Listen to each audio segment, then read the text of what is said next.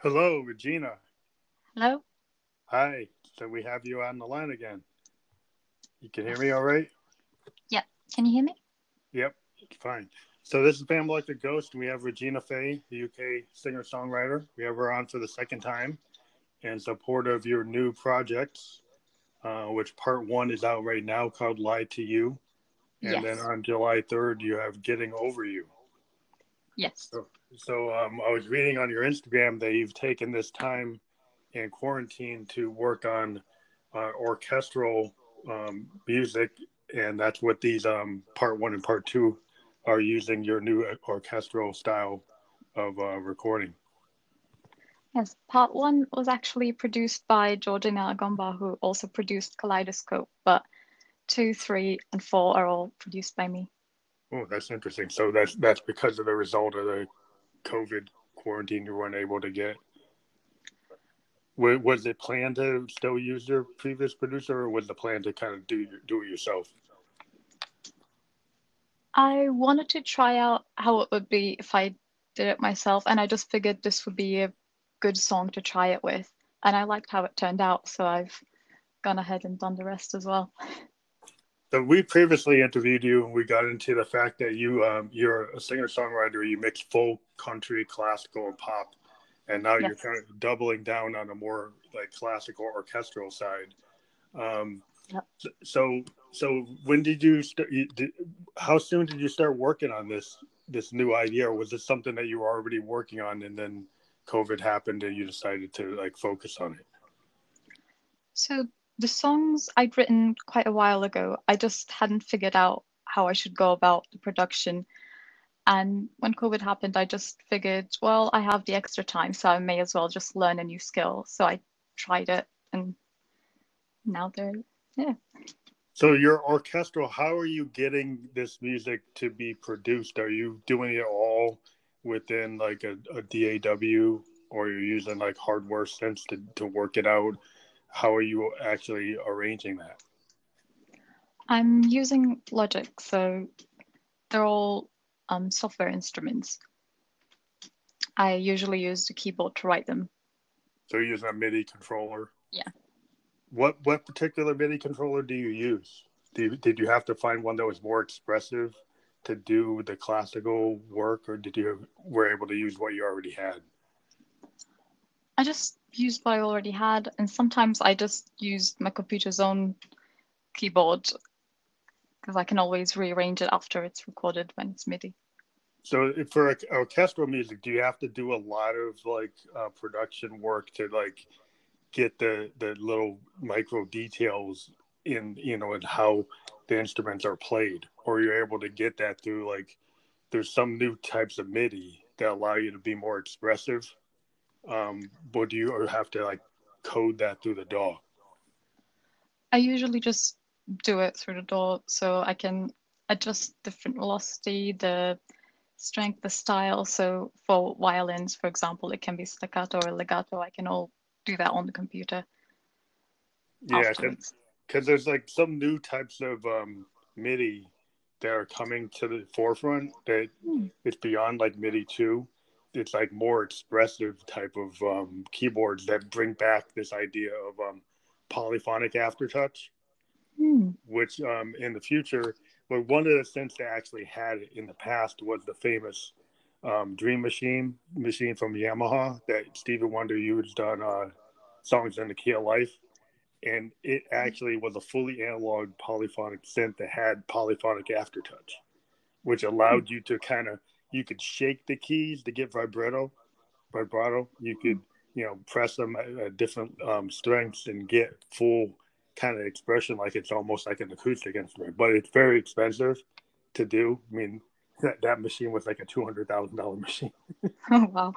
So there's not a lot of synths that can do that. There's some synths that are Mhm. starting to bring it back, but it makes your synth go from being like under $1,000 to being like four or five or $8,000 to be able to do it. But it's really cool, if you get in a studio that ever has one of these, because it allows you to really, express yourself. When you're trying to mimic other instruments, the fact that you can shake the key to get vibrato or do other things that you wouldn't normally be able to do with a normal keyboard. But you found a way to do it through the software, so that's interesting. So maybe talk more about how you constructed this whole set of songs. You said there's like multiple parts. There's up to how many parts in total? There are 4 parts in total. So each one will come out as a single. Yes. Are you going to put them all together as an EP? So I've been treating them almost as if they're volumes in a book series. So they all follow the same story, but I feel like they're also singles within their own right. So there's no plan to actually put them together as a compilation of all 4? As a playlist, but not as an EP. Not as an EP. Kind of stand on their own. That's interesting because sometimes if you do a project like that, maybe you want to feel the full, complete voice, but people can't playlist things together and get to that point anyway. So maybe kind of talk about how each part. Well, you've got parts that aren't coming out yet, but parts 1 and 2, or 2 comes out on the 3rd, 1 is out now. Maybe talk about the story behind it. So the story behind the whole series, I think, is something probably everyone has gone through at some point. So this was before I was out of the closet, and I really liked this girl, but I couldn't say anything about it. And eventually we became friends. I was working up the courage to talk to her, to say something, but so much was happening at the time with uni and life and work, and eventually we drifted apart. I found out through someone else that she was dating someone, and for a while I didn't know what to feel, but then it all just came at me at once. I was, yeah, I was hurt, but it was mostly just I was angry at myself that I didn't say anything. Yeah. So That's a hard feeling. I think a lot of singer-songwriters over the years have kind of expressed that feeling. And some of their best songs are about like that kind of heartache when you don't tell the truth to the person that you love and how that comes out. I think that's like a real, like a singer-songwriter focus, because it's like it gets to the heart of something that I think you can draw into that pain and then relay it in different. Every songwriter relays it a different way, but it's a universal, like, understood feeling. Yeah. That you can tap into, and it has a lot of power in the art that comes out of it. From my experience, at least listening to people who have used that kind of theme. Mm-hmm. So so Lie to You, is that like the first piece of this suite to kind of get into that? That's is it sequentially going in order, the story, or does it kind of merge? Does it matter where you start with your suite? So, like I said, they can all stand on their own as a different emotion. But what I felt when I was writing them is I wrote Lie to You first, and then I thought, that's it, I'm over these feelings. But then I actually realized that when you're going through something like that, you have multiple feelings and different phases and different stages that you go through. So the other 3 songs were also following on that feeling. So Lie to You was mostly regret and just anger. And then Getting Over You is a lot more sad, but it also has that kind of calmness and the acceptance in it. And then finally it'll all come together. So is Getting Over You, is it, sometimes when people say getting over you, at the end of the day, you'll find out what they really didn't get over you. So the song Getting Over You kind of complete that thought, or does it kind of admit that maybe you never got over them, or do you finally get to a point where you kind of reconcile it? It's quite funny because I wrote it because I was, on one hand, I was accepting things as they were. On the other hand, I was still aware that I had some time and some work to do before I could actually get over this person. So that's what that conflict is what that song came out of. Yeah, it's interesting because I have a couple of songs that address that in my catalog, and I always end up being like, well, you know what? I really never got over that person. Because I have this one central theme in my music that kind of goes into this like lost love I had like when I was in my 20s and I'm in my 50s, right? So he's like, well, you're not over that yet, and I was like, I guess not. But I kind of use it all the time. It just always comes back into my music, and I just kind of came to the realization that like, well, I guess I never really got over this person because I keep on writing songs. But it just like sometimes you just like you think you got over them, and then something comes back, memory wash, and then boom, it comes right back. So I totally can get into that. So I'm looking forward to listening to that on July 3rd.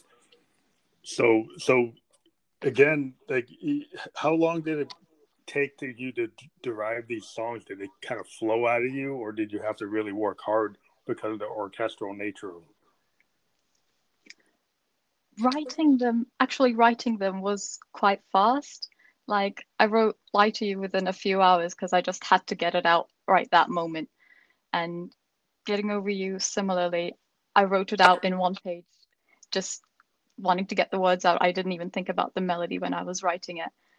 But I feel like the production side of it definitely took more time, but it was also much more fun because I got to actually think about every single detail, every single note, and what feeling those would give every single instrument. So were you still thinking of like in the themes for this you had talked about previously in our last interview, is you're bringing like your medieval studies into your music? Do you're trying to bring some of that? So is that some of what you're doing, or are you moving in a different direction? Like in terms of classical composition, who are the reference points for this particular this project? I find I take a lot of inspiration from musical theatre in particular, because it's all about telling a story in musical theatre, and they also have these great orchestras that just add so much to the feeling of the songs, and I think that's what I was drawing on mostly for these.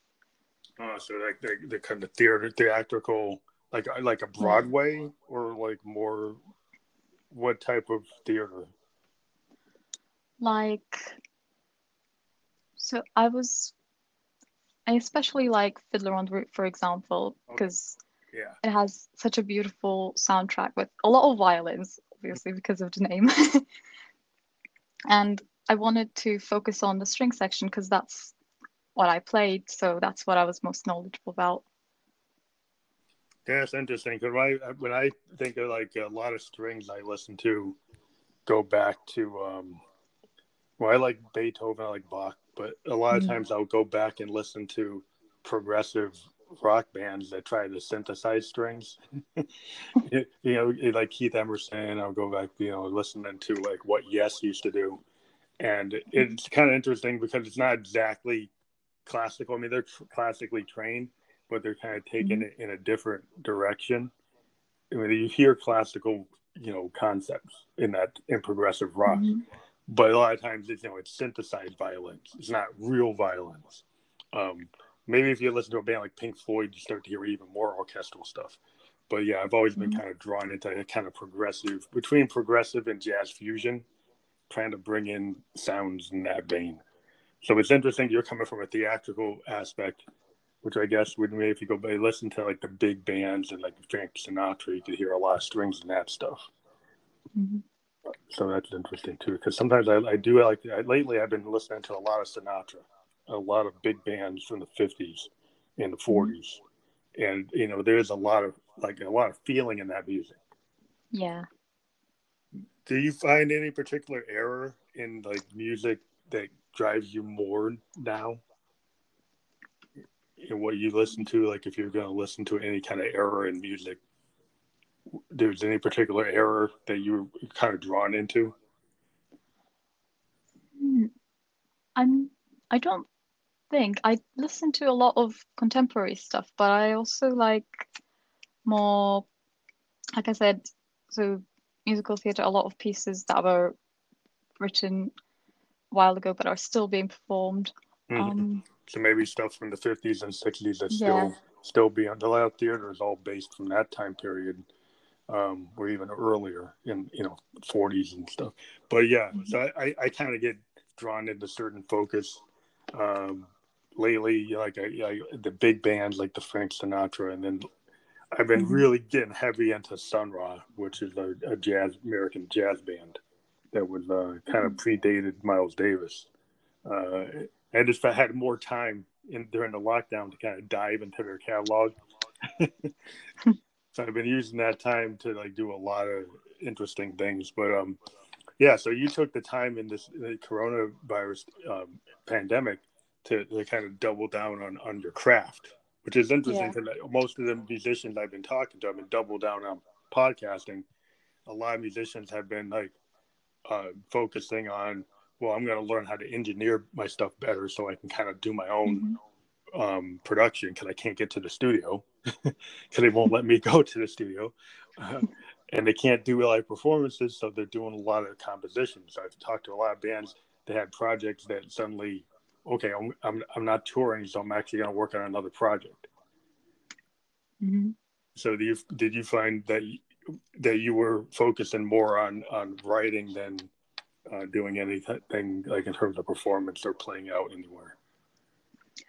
Yeah, I've done some Facebook live performances, but I felt like this was a time for me to just think about and just focus on the stuff that I was actually writing and producing. And I actually had the time to go into a lot of detail, I think. Yeah, because I mean that's what I've heard. I've done a lot of Twitch and Facebook Live stuff, and I actually finally got a booking agent in the middle of a pandemic. And so I finally got an international booker that could actually get me into shows, and there's no shows to go to. But they actually called me and told me, oh, we're going to try to get you some online stuff. And I said, well, stuff that's going to pay. And they said, yeah. They said, okay, well, that's cool. So we're waiting to hear. But yeah, I finally have a booker. I might be able to, get across the pond someday and actually travel to Asia and do other shows. But like things are so bad in the U.S. right now, they won't let us out. So even if I wanted to go somewhere, I can't get into the EU at all because they just banned us. So I'm like, oh great. So I guess I'm going to be recording more. But yeah, it's just interesting. People have taken this crisis to kind of focus on their art. Most of the people I've talked to in the last 2 months have spent a lot of time on their craft. So have you, I know there's like a stressful time for some people, it's just like really freaking them out. But some people have been able to kind of like find a safe space and continue their art. So do you feel like you've been able to be very productive in this time? Yeah, I think so. I've just been trying to keep busy in a way and keep entertained. So just focusing on the music and focusing on art, it has been a great distraction, I think. Yeah, I think for people who are creative, I think we're in a better spot than people like I've talked to athletes and it's really kind of freaking them out because like that their whole business is they have to be out, right? Yeah. And they're having a hard time kind of trying to figure out what they're going to do. Some of them have actually gone and become involved in social movements and found ways to do things with charity. So now they've kind of redirected their energy.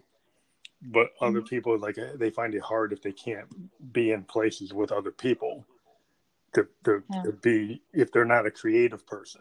They're more of a person that doesn't create, but they're just a social person. They've had a lot of stress in this time,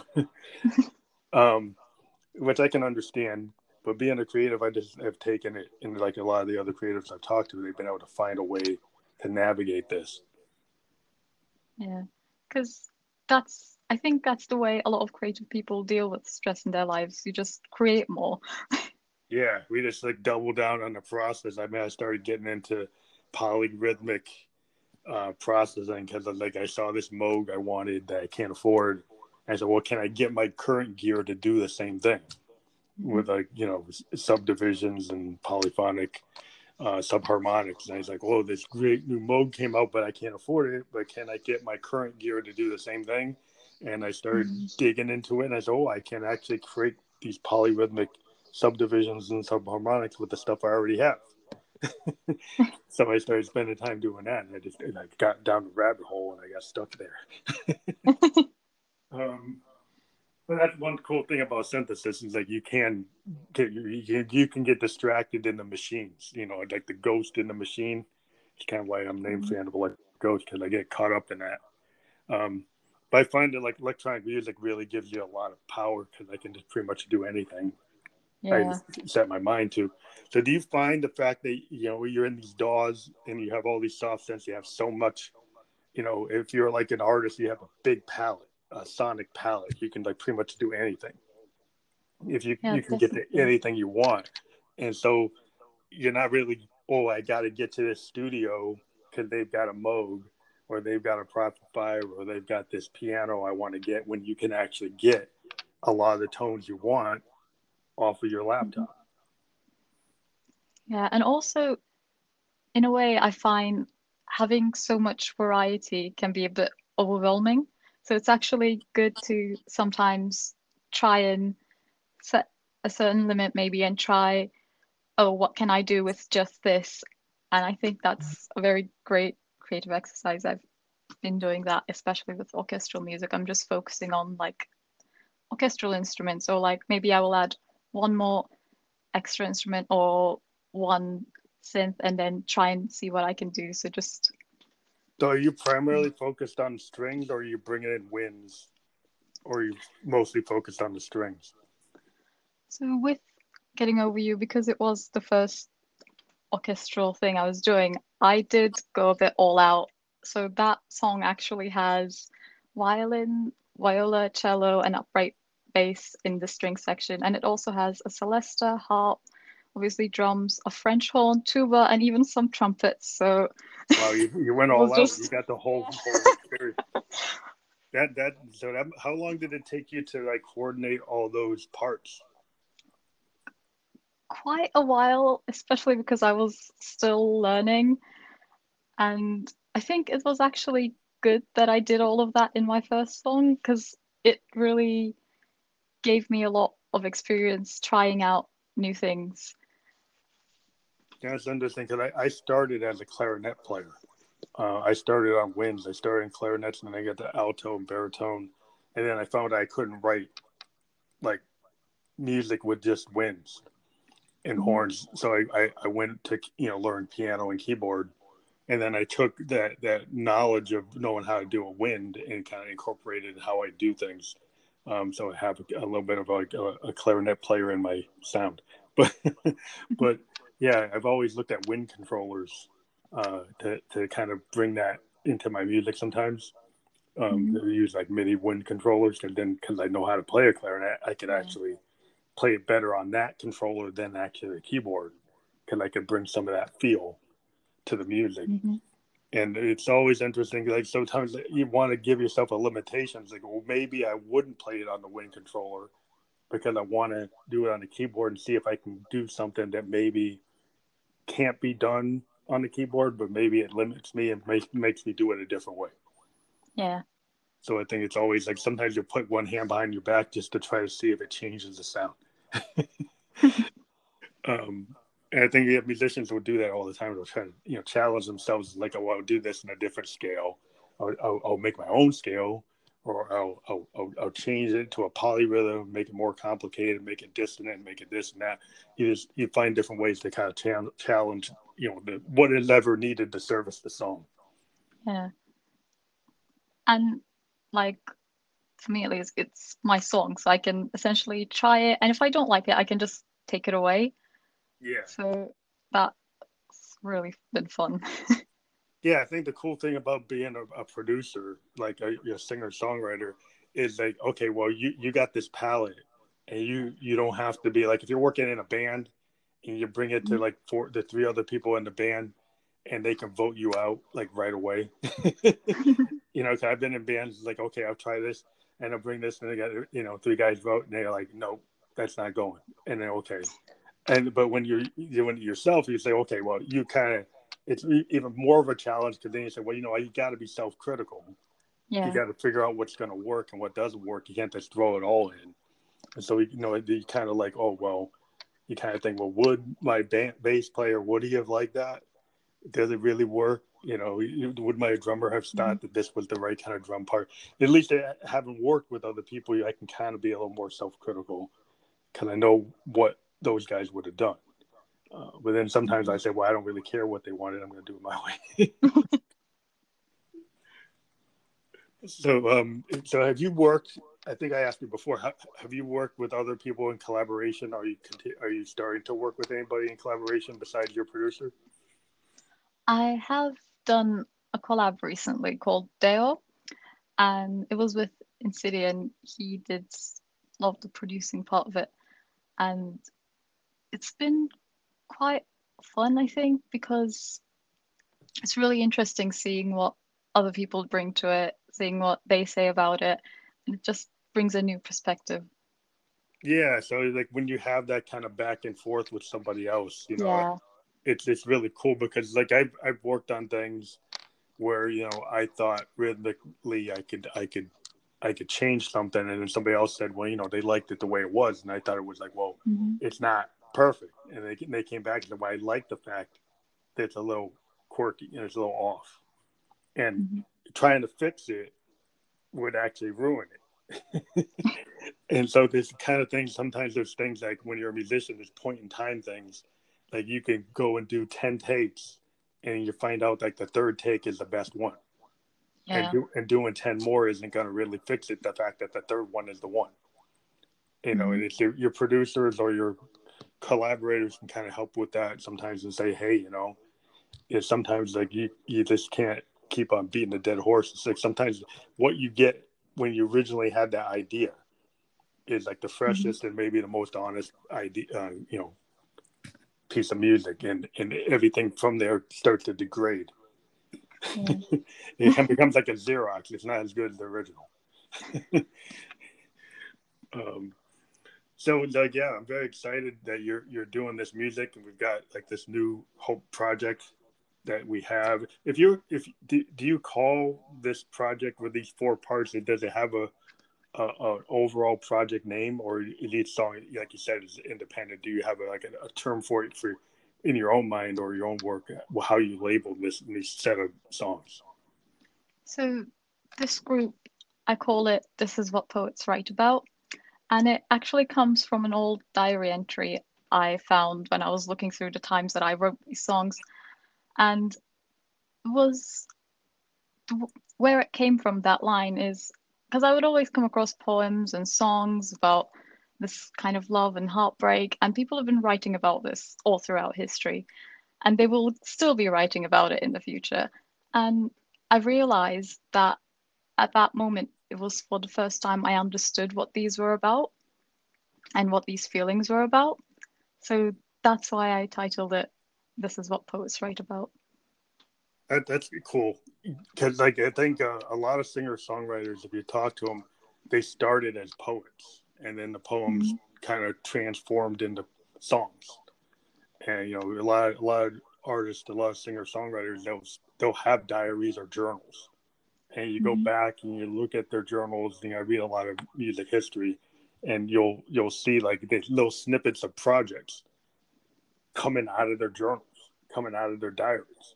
They end up becoming the song lyrics in some in the songs. And you actually see them. They wrote on napkins, they wrote on index cards, they wrote on the back of menus, or they have it in Mm-hmm. journals, and you see the pieces of the complete thought that became the song.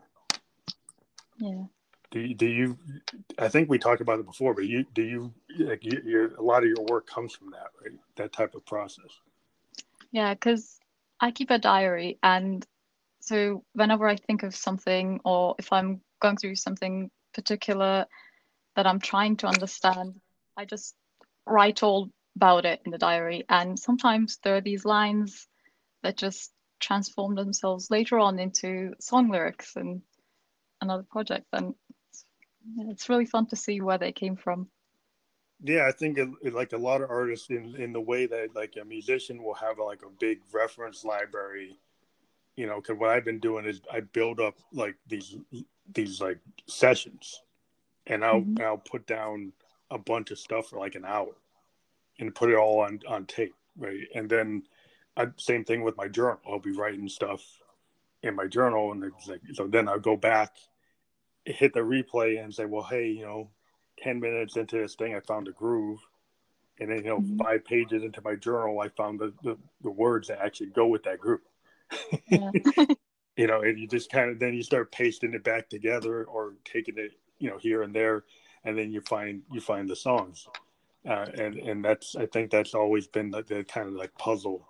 Or sometimes it just happens. And sometimes I've just done stream of consciousness and Mm-hmm. open the mic while I'm playing, and then that ends up becoming, hey, that actually works, and then I'm gonna work on that. But a lot of it will be, first or second take as stream of consciousness stuff becomes the project, and because Yeah. like as an artist, you have all this stuff kind of going through your mind on a reel, like your mind reel, and it's like there.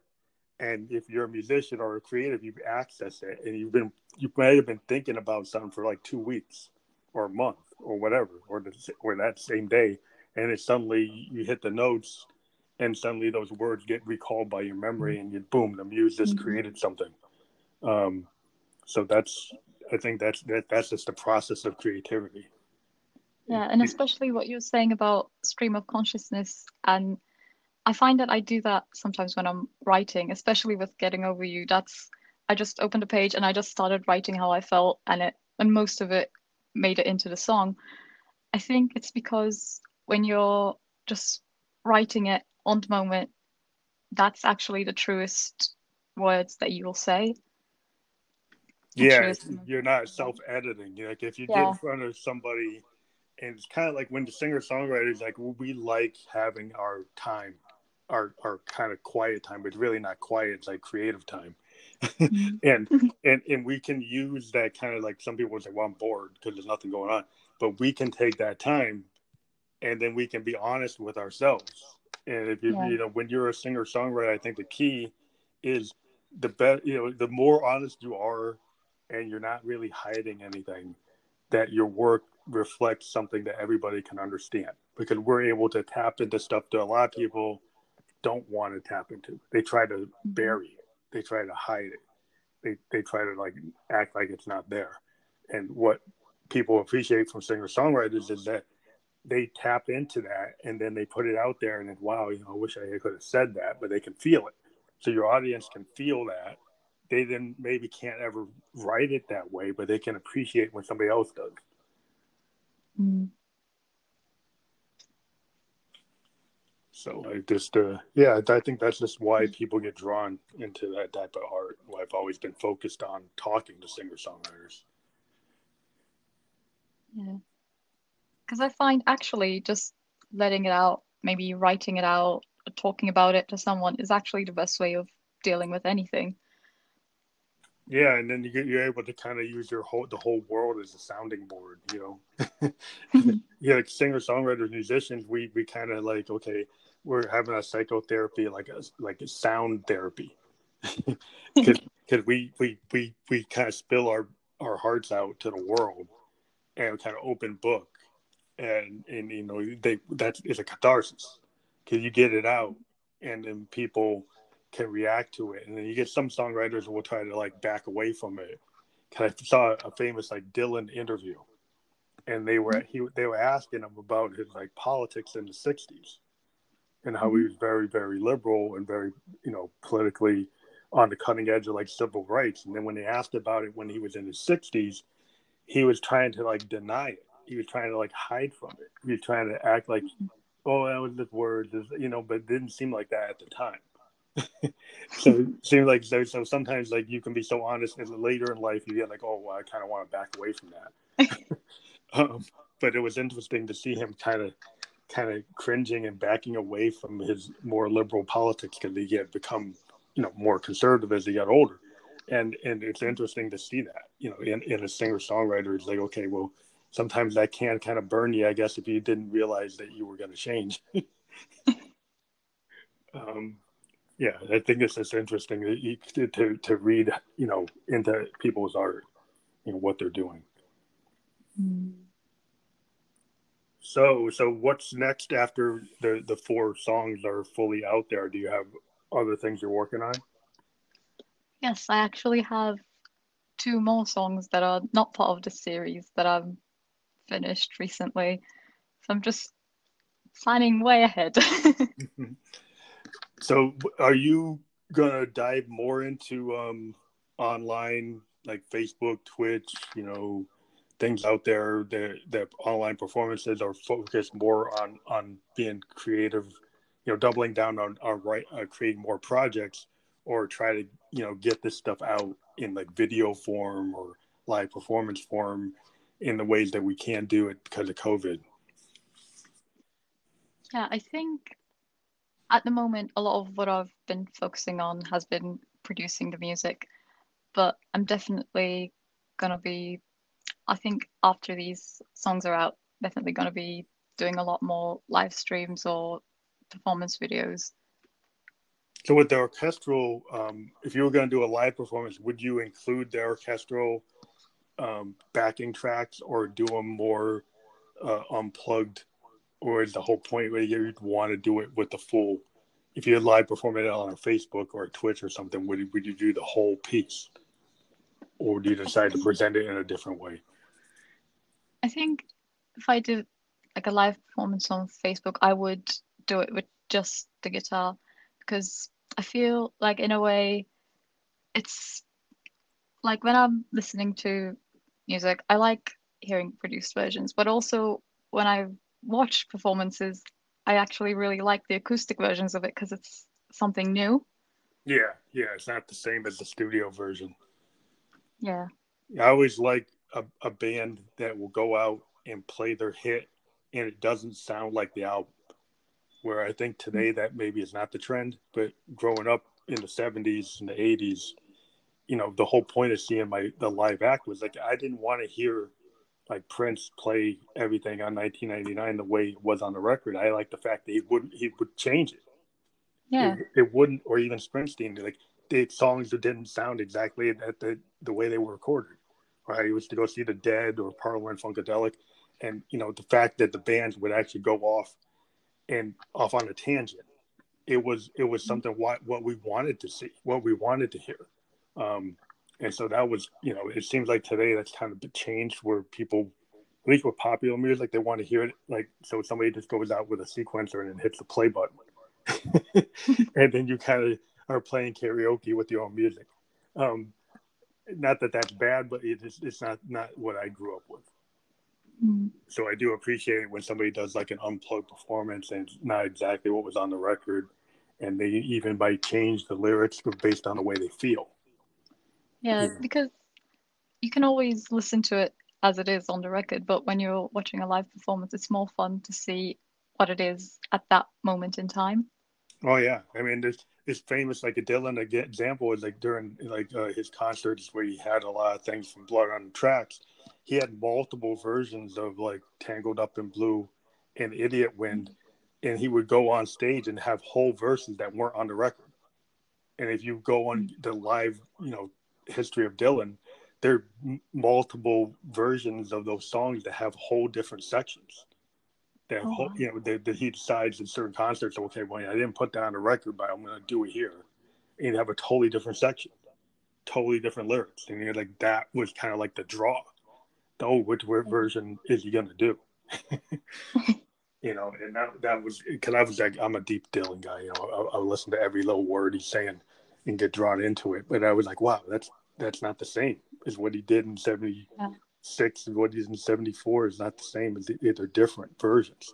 Um, and they even have the bands play it differently. Some bands would play it with like slide blues guitars. Some play it with heavy rock guitars. Some play it more Mm. countrified, more like the band. And every time you saw it, it's like a different version of Dylan's presentation. Uh, Yeah. and so that's always drawn me into like when artists will go and do a different version of their own music, and I actually will go back and collect all the variations. Um, yeah, so that's cool that you're going to be doing that. I think that's really what people want to see. You know, like Kurt Cobain, like when he was on MTV Unplugged, and he did that acoustic version, and he was this big grunge kind of post-punk rocker, and he came there Mm-hmm. unplugged, and that was so honest, and people thought, well, like, wow, that people I think got an appreciation where they thought that he was a deeper musician than they thought initially, you know, because of his ability to convey that. I think if you can convey it with less going on, you know, if you don't have all Mm-hmm. that armor around you, the sonic armor of your band, just to kind of protect you, if you can show that in a delicate situation where you're just with an acoustic instrument, I Yeah, think people can hear you in a different way. yeah, definitely. Especially because I wrote these songs with just a guitar, so it's a bit more like being in a conversation with the person when you're just performing it with the guitar without the whole protection in a way of the orchestra. Yeah, yeah, that's always like the really sign of a musician that feels comfortable when they can be that in that unplugged kind of zone and carry it off. And you're like, wow, there's no studio tricks here. Here's the real deal. So we're very happy we have you back on the show, Regina Faye. Everybody should go out on July 3rd and getting over you. It'll be on Yes. all the media streaming services. We've got the Spotify link on this podcast link set up for it. And go out and listen to part one, Lie to You, which is out right now on all streaming services, but includes Spotify because we're on Spotify. So yeah, we're glad to talk to you again. I hope you stay safe in this kind of trying period. We're very happy that you're still pushing your creativity, and that we love to see that. And very excited you're still putting out new projects. So that I'm very happy for what you're doing, and we wish you great success on your new project. Thank you, and thanks for having me. Thank you. Have a good day. You too.